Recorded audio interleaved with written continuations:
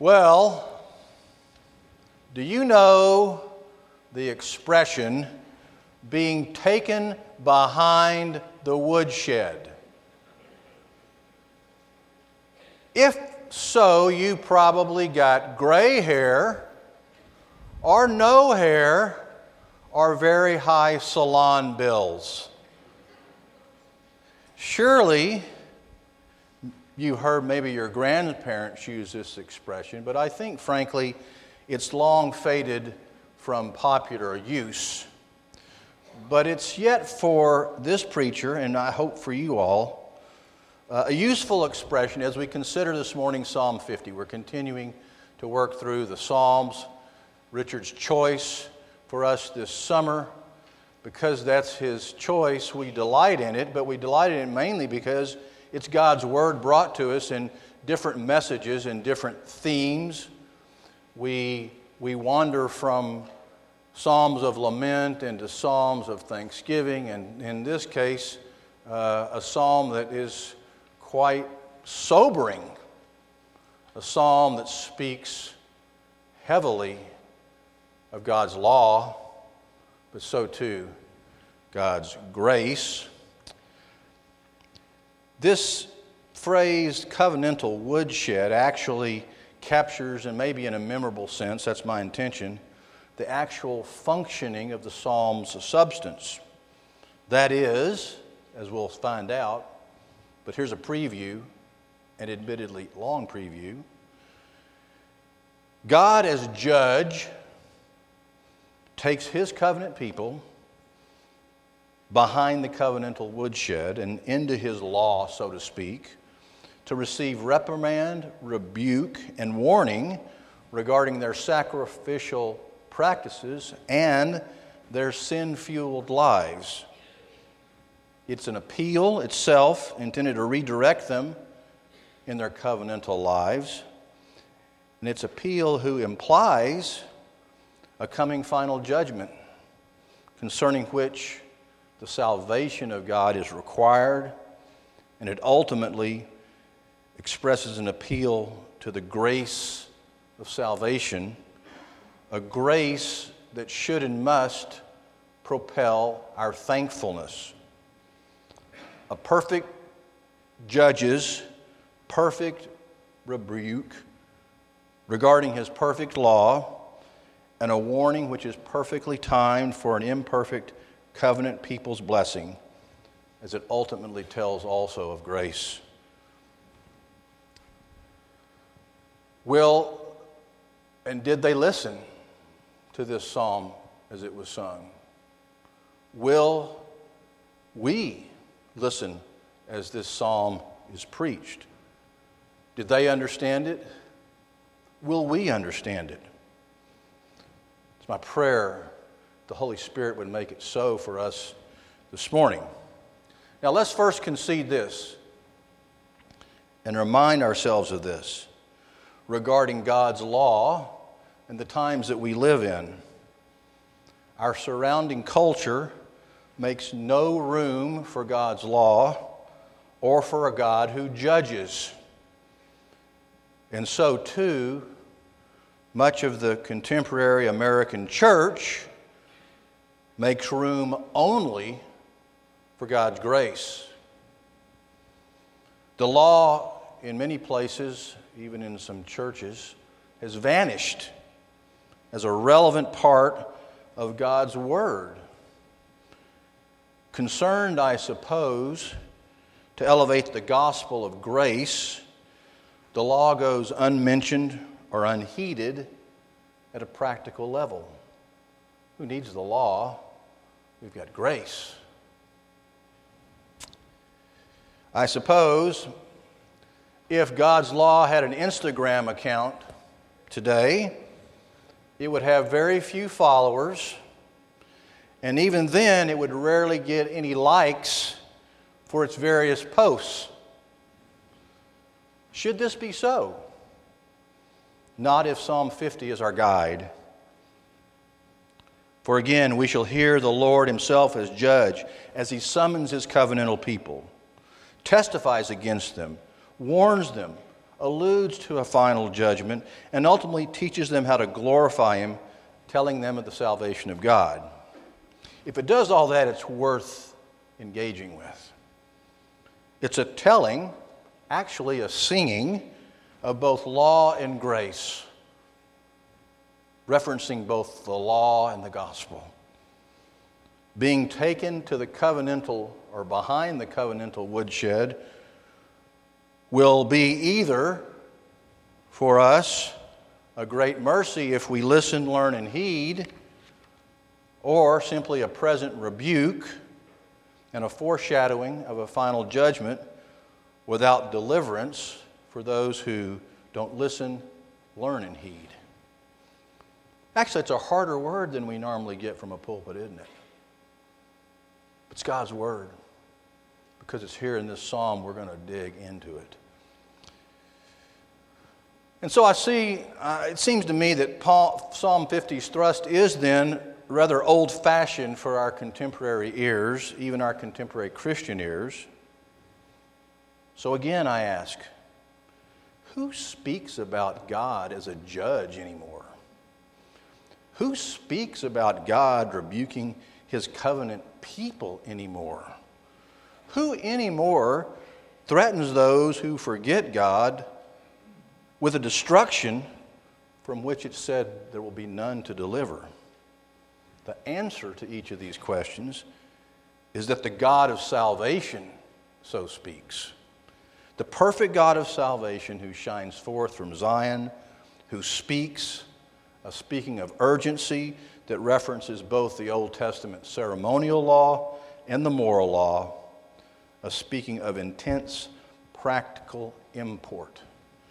So let's hear God's word, Psalm 50.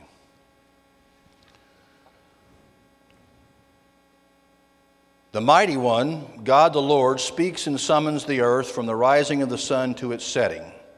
Out of Zion, the perfection of beauty, God shines forth. Our God comes, He does not keep silence. Before Him is a devouring fire, around Him a mighty tempest. He calls to the heavens above and to the earth, that He may judge His people. Gather to me my faithful ones, who made a covenant with me by sacrifice. The heavens declare His righteousness, for God Himself is judge. Hear, O my people, I will speak, O Israel, I will testify against you. I am God, your God. Not for your sacrifices do I rebuke you. Your burnt offerings are continually before me. I will not accept a bull from your house or goats from your folds. For every beast of the forest is mine, the cattle on 1,000 hills. I know all the birds of the hills, and all that moves in the field is mine. If I were hungry, I would not tell you, for the world and its fullness are mine. Do I eat the flesh of bulls or drink the blood of goats? Offer to God a sacrifice of thanksgiving, and perform your vows to the Most High, and call upon me in the day of trouble. I will deliver you, and you shall glorify me. But to the wicked, God says, what right have you to recite my statutes or take my covenant on your lips? For you hate discipline, and you cast my words behind you. If you see a thief, you're pleased with him, and you keep company with adulterers. You give your mouth free rein for evil, and your tongue frames deceit. You sit and speak against your brother. You slander your own mother's son. These things you have done, and I have been silent. You thought that I was one like yourself. But now I rebuke you and lay the charge before you. Mark this then, you who forget God, lest I tear you apart and there be none to deliver. The one who offers thanksgiving as his sacrifice glorifies me. To one who orders his way rightly, I will show the salvation of God. This is the word of the Lord. And so, yes, thanks be to God, for it is intended for our blessing, for our edification, for our conviction, and for our redemption. Now, this is a spectacularly rich and understandable psalm, albeit with very deep roots in Old Testament sacrificial law and practice that will add some complexity for us. But a brief orientation is merited before we push directly into the text. So you had an introduction, and now I suppose we're going to have an orientation. I'll preach this in a minute. I didn't read it, but you may have noticed that there was a superscription above this psalm. It indicated something of significance. This is not a Davidic psalm. Notice that the superscription assigns it to Asaph. Who is Asaph, and why is this psalm located of his here in Book 2 of the Psalms, when the other psalms of Asaph are bunched together much later in the Psalms? Jewish scholar Hubert Spiro notes this. He says, in the book of Psalms, there are a total of 12 in which the name Asaph appears in the superscription. 11 of these appear as a group and constitute Psalms 73 through 83. The 12th occurs earlier and appears as Psalm 50.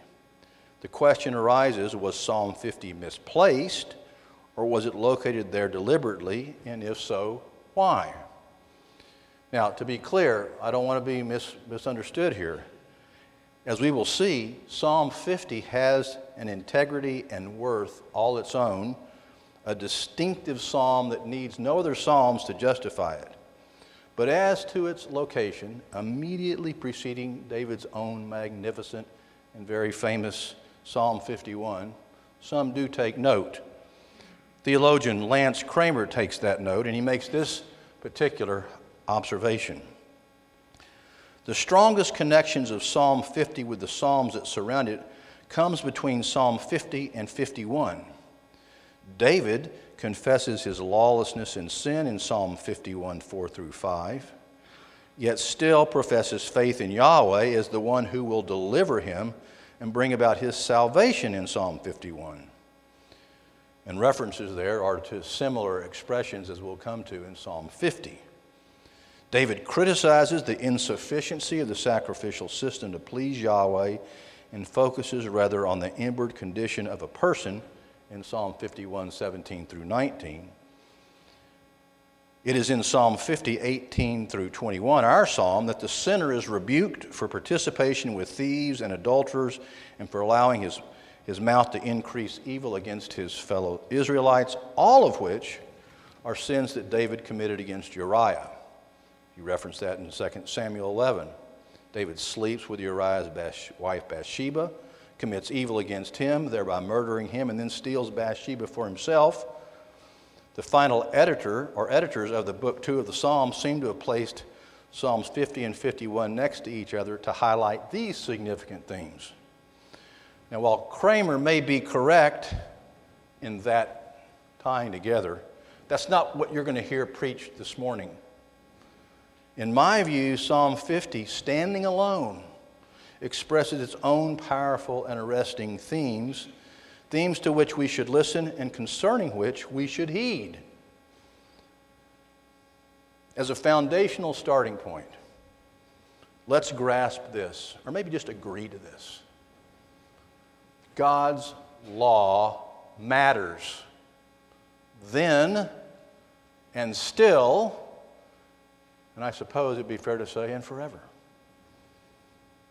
Pastors, theologians, and many of you all know all too well that maybe the deepest and most ever-present doctrinal and practical issue in Scripture, and so too in the lives of God's covenant people, and really anybody made in His image, is the matter of the relationship and connection between law and grace, or law and the gospel.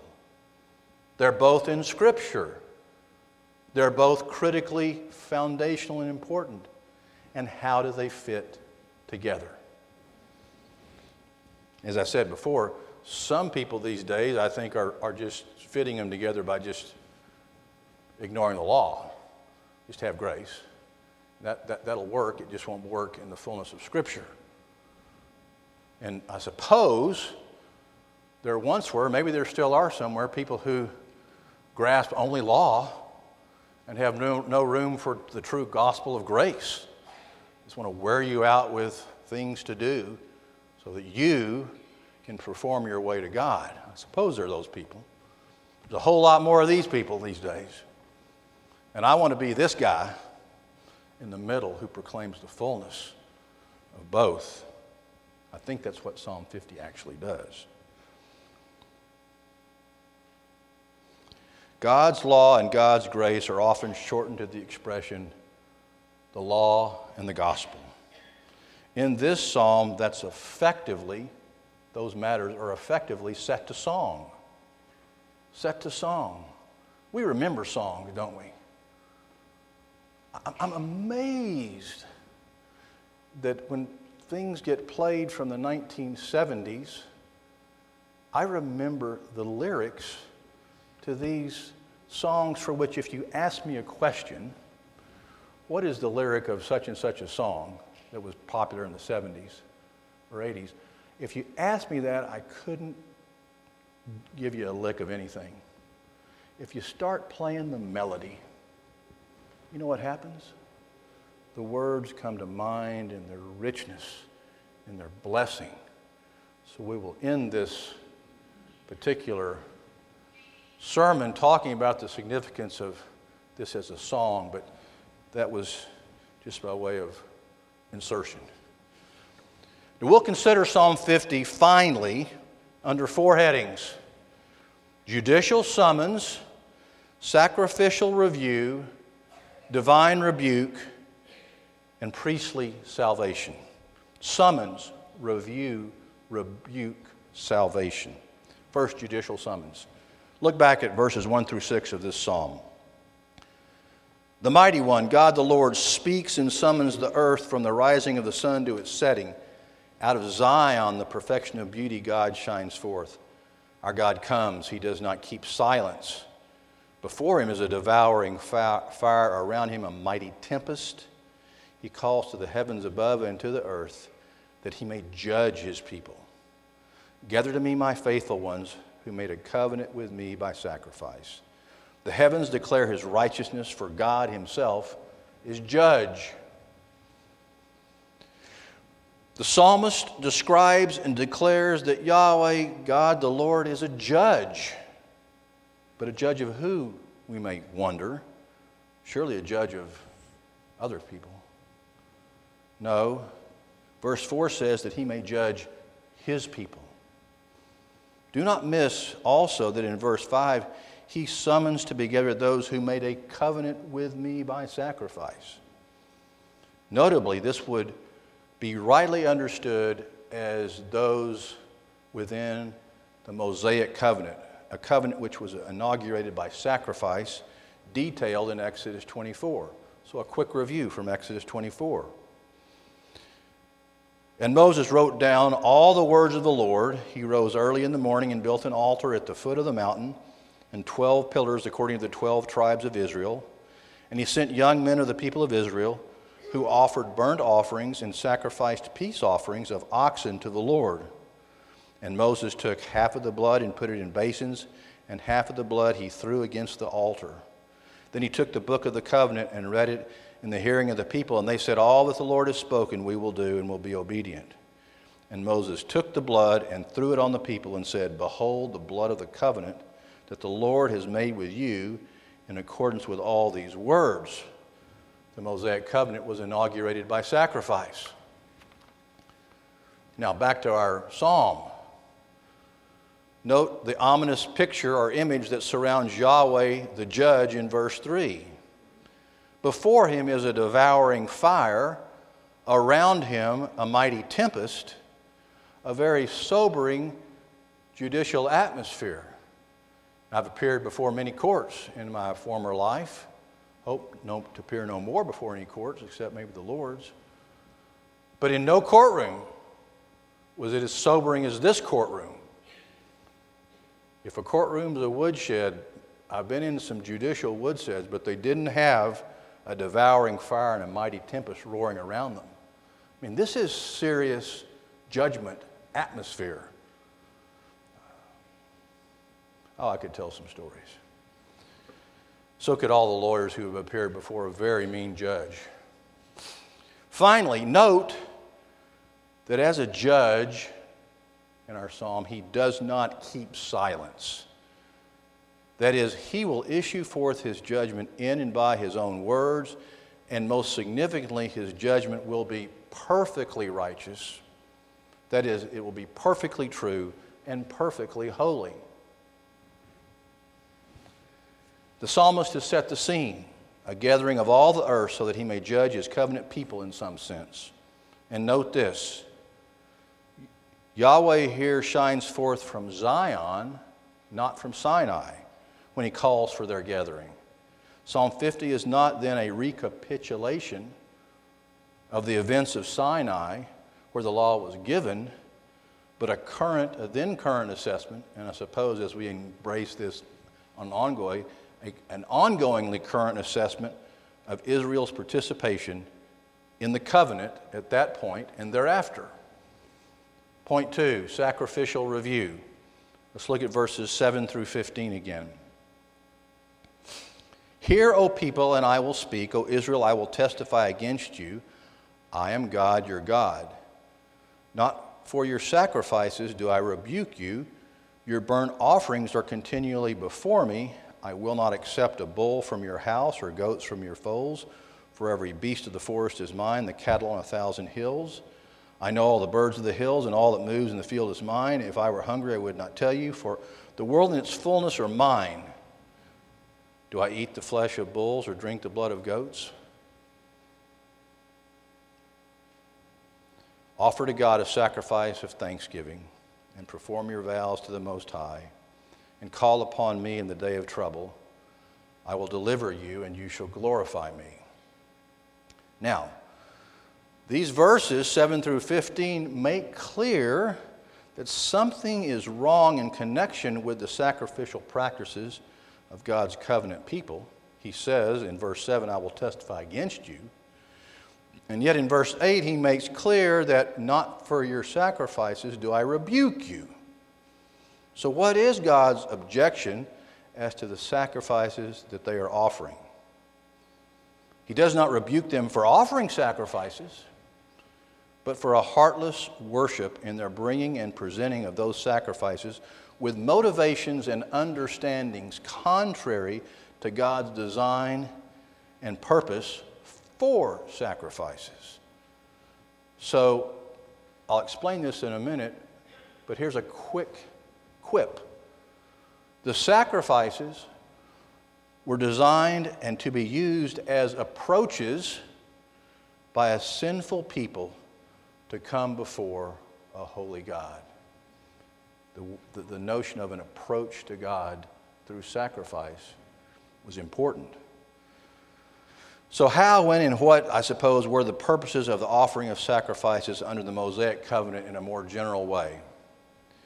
If you've ever ventured into a deliberate and laborious study of the book of Leviticus, and God bless you if you have, you may have a solid grasp of the answer to this. But for most of us, we have a very limited grasp of the purpose and the meaning of those offerings. Maybe as limited as explaining them this way if we were asked, why the sacrifices? And the answer most of us could give or would give, I'm sure, is because God told his people to make them. Now, truthfully, that's a pre-K or lower answer. We're better than that. We need to be better than that. We can be better than that. There is so much more that we need to grasp, and this morning, so little time. So a hurried, brief review and a selective highlighting. Professor Michael Morales helps us regarding sacrifices and purposes. He says, the goal for Israel is fellowship and communion with God. Because Yahweh God is holy, the source of life, the requirement for communion with God is utter and complete consecration. Yet before consecration can become a possibility, Israel's sins must be dealt with, expiated. Only a cleansed humanity may belong to Yahweh. The way to God, then, is through a bloody knife and a burning altar. Sacrifice is the way Yahweh has opened for humanity to dwell in his presence. Worship through sacrifice was a journey into the presence of God, a rite of passage in the sense that the journey involved a process of transformation in consecration. Leviticus opens with divine legislation aimed at allowing Israel to draw near this approach through the sacrificial cultus. The first and foremost aspect of how sacrifice enables one to draw near to God is atonement. For the whole sacrificial system serves to atone and finds meaning in the atoning function of sacrifice itself. Theologian Gordon Wenham explains further regarding the theology of Old Testament sacrifice. He says, "The acceptance of every sacrifice depends on God's antecedent gracious purpose, whereby He appointed the sacrificial system as a means of atonement for reconciliation between God and man. All the animal sacrifices have a common procedural core, that is, gestures that occur in every sacrifice: laying on of the hands, killing the animal, catching blood and using it, and burning at least part of the flesh on the altar. The animal is a substitute for the worshiper. Its death makes atonement for the worshiper. But in other respects, the sacrifices, illustrated by 3 different sacrifices, burnt offering, sin offering, and peace offering, have some subsidiary, if you will, different symbolic meanings. The burnt offering expresses the idea of total consecration by the worshiper to God. The sin offering involves the idea of purification, and its most distinctive feature is the use made of the sacrificial blood. The peace offering or thanksgiving offering was the most joyful offering. Only a few portions were burned on the altar. The rest was shared by the priest and the worshiper and the worshiper's family. And that last particular offering of thanksgiving actually may make us think, let me think more about that one. Is that one, will we intersect with something like that even today? Okay. Now, with these broad and merely broad understandings of Old Testament sacrifice, let's look again at the critique that Yahweh is detailing, a critique that most commentators identify as condemning wrongly motivated sacrificial practice, a practice that, as respect to each type of sacrificial offering just noted, should not be made presuming that God needs these sacrifices. But rather, these sacrifices of approach and atonement are meant for us, to enable us access to God, and thereby honoring God. And they're not to be offered mechanically, merely dutifully, and without thankfulness to God.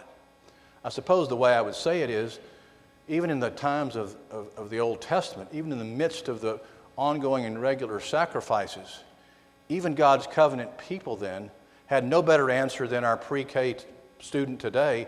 Why these sacrifices? Because God told us to have them. That is far short of truth, and it's dishonoring to God, and He was critiquing them for that. He expects more of them than that.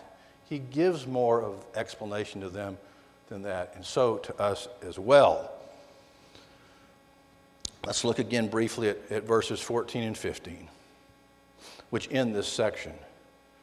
Offer to God a sacrifice of thanksgiving, and perform your vows to the Most High, and call upon me in the day of trouble. I will deliver you, and you shall glorify me. So we see from this 2 things. First, sacrifice, rightly motivated sacrifice, was directed, encouraged, and given importance by Yahweh here, Yahweh the judge.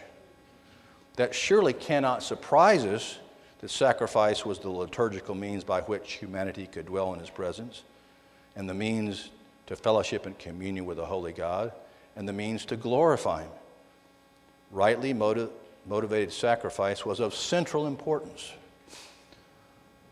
And so I suppose that's the end of the psalm.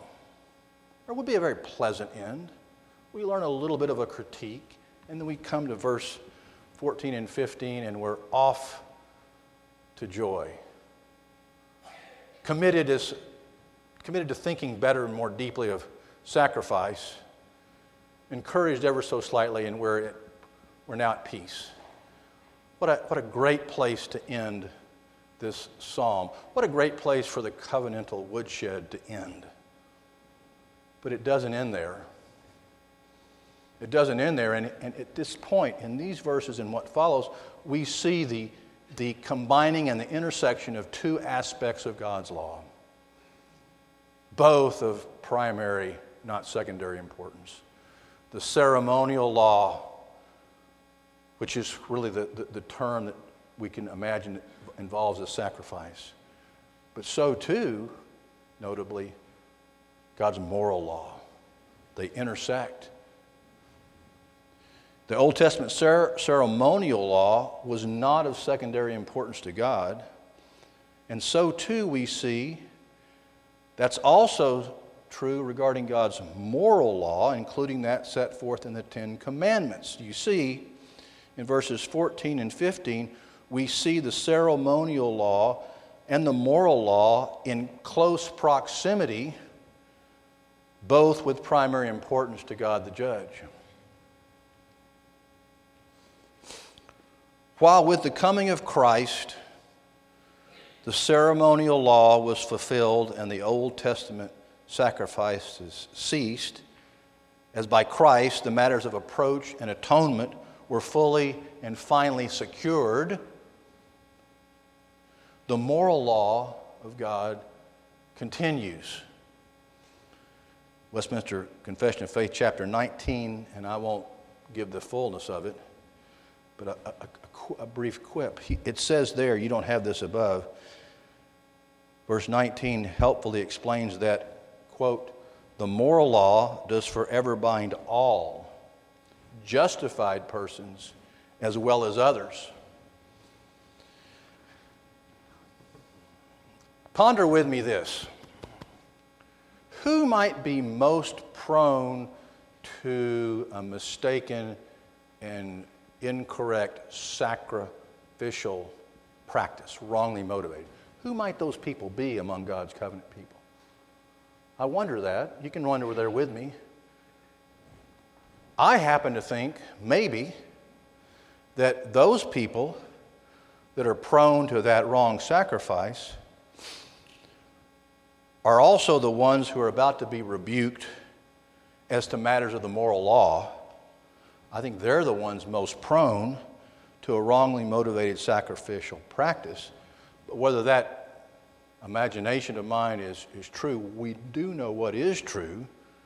It's certainly clear that God the judge's rebuke moves now from sacrifice in the ceremonial law into the moral law. That's clear. Verses 16 through 22 set forth a stinging rebuke of particular conduct by some who, quote, recite my statutes or take my covenant on their lips. So, point 3, divine rebuke. The psalm doesn't end. The psalm intensifies and gets into matters of the moral law. Verse 16, but to the wicked, God says, what right have you to recite my statutes or take my covenant on your lips? You hate discipline.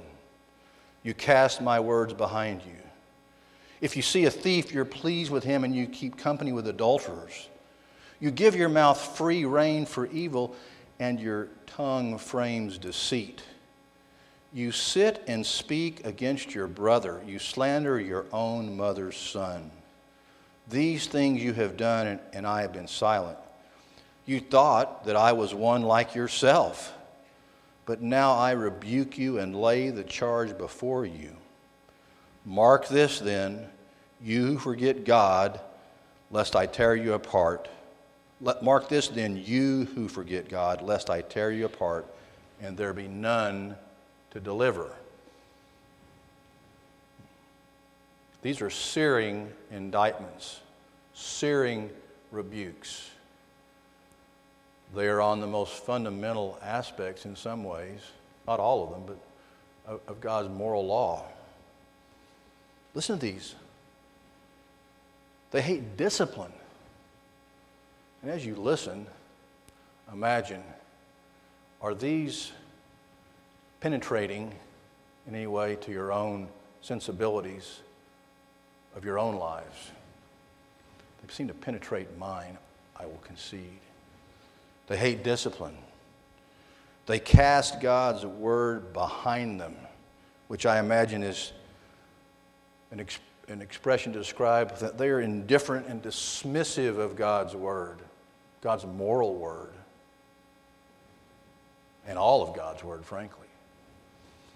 They approve thievery. Now you're thinking, oh, that's the one, I'm pretty clear on that one, Pastor. Well, maybe not. If we're imagining here approval in part by failure to object, seek justice, cooperate with those who don't seek justice, or an actual partnership with thievery. Now, let me just say, at this point, in the olden days, when everybody knew what the woodshed was, the pastor preaching this would have rushed his way to this section right here and would have camped, would have warned people out. And frankly, I can understand why. Because he thought it was paramount. But I'm not doing that to you. I'm not doing that to you or doing it to myself. But we can't avoid the significance of it. They are full of evil and deceitful speaking, including even against their own brother. You say, well, I don't have any brothers, just sisters. Or you might say, well, my brother, I just love the heck out of my brother and never say anything bad against my brother. Well, expand your gaze of who constitutes your brother. You know that. The substance and meaning of this is comprehensive. I would say all who are covenant people, the weak ones, the best ones, the worst ones, are your brothers and sisters. Do we speak evil against them? Now, that should grab you. And you don't even have to hang with adulterers for that one to get you. Does not this listing, or at least some portion of it, prompt a silent elbowing of yourself by your conscience? A spiritual elbowing may be the work of the Holy Spirit.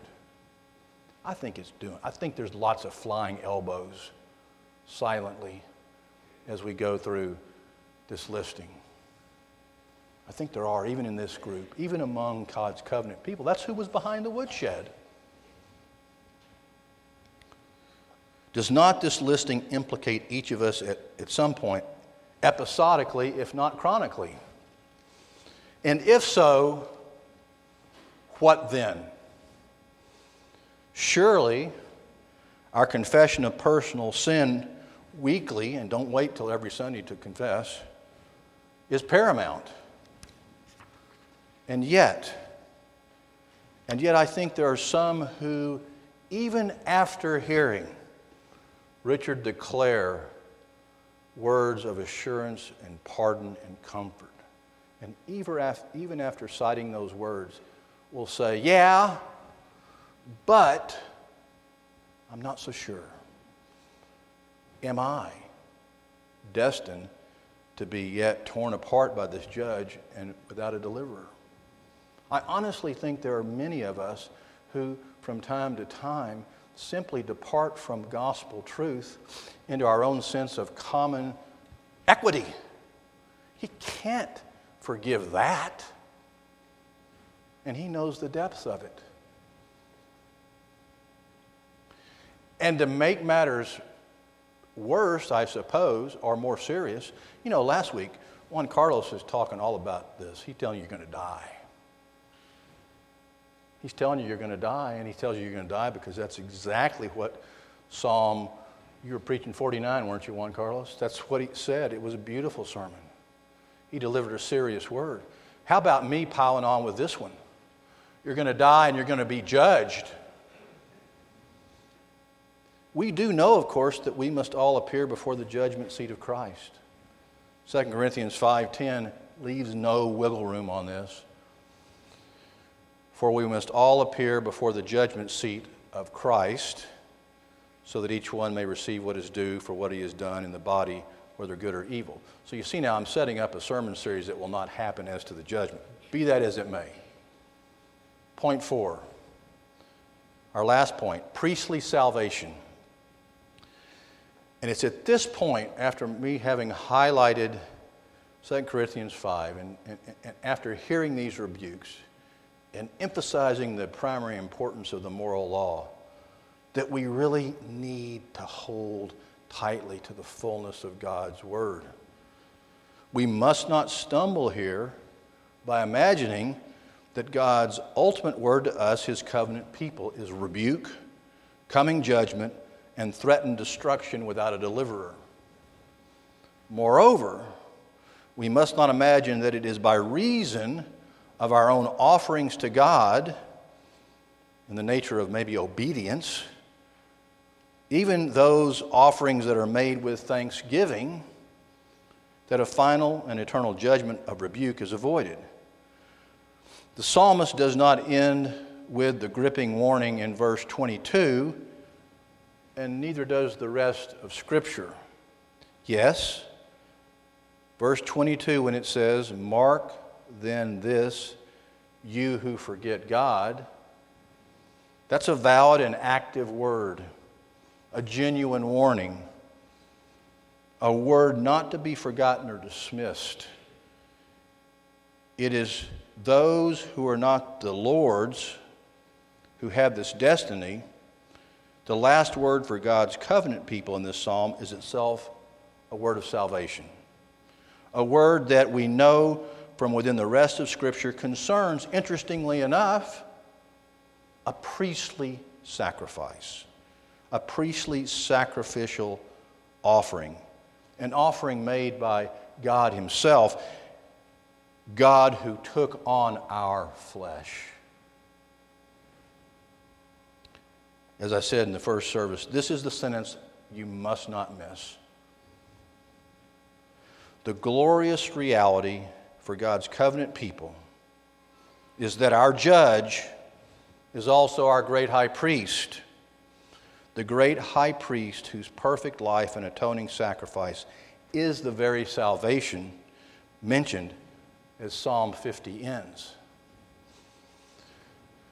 Let's move quickly to Hebrews 5. You know, as I said before, hooray for you that go to Leviticus and grasp all of it. But if you go there, jump straightway to Hebrews. Or even my recommendation is hang around Hebrews before you get to Leviticus. But be that as it may, look at Hebrews 10 verses 5 through 10.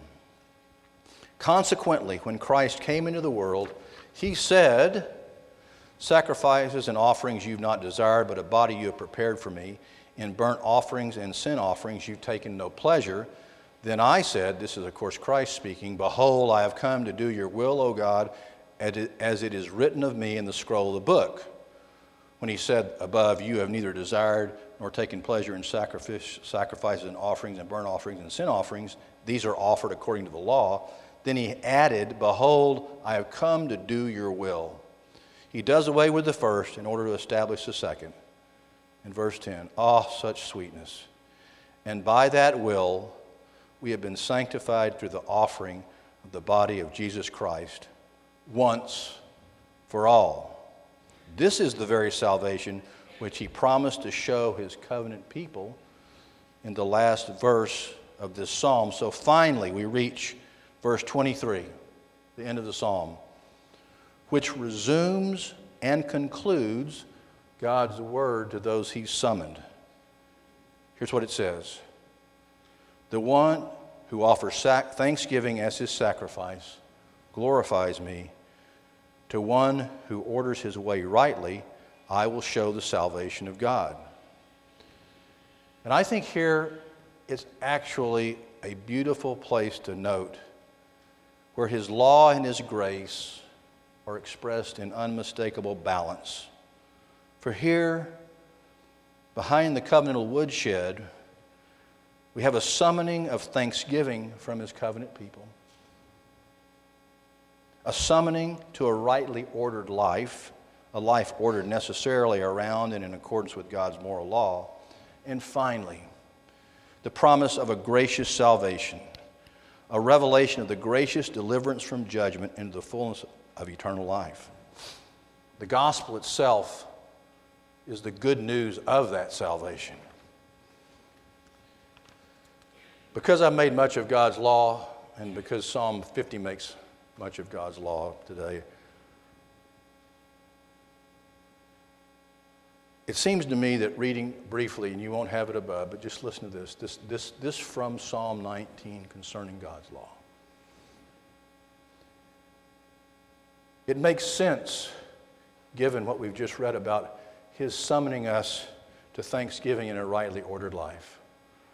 Elsewhere in God's Word it says this: "The law of the Lord is perfect, reviving the soul.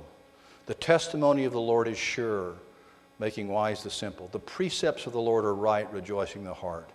The commandment of the Lord is pure, enlightening the eyes. The fear of the Lord is clean, enduring forever. The rules of the Lord are true and righteous altogether. More to be desired are they than gold, even much fine gold. Sweeter also than honey and the drippings of the honeycomb. Moreover, by them is your servant warned. In keeping them, there is great reward."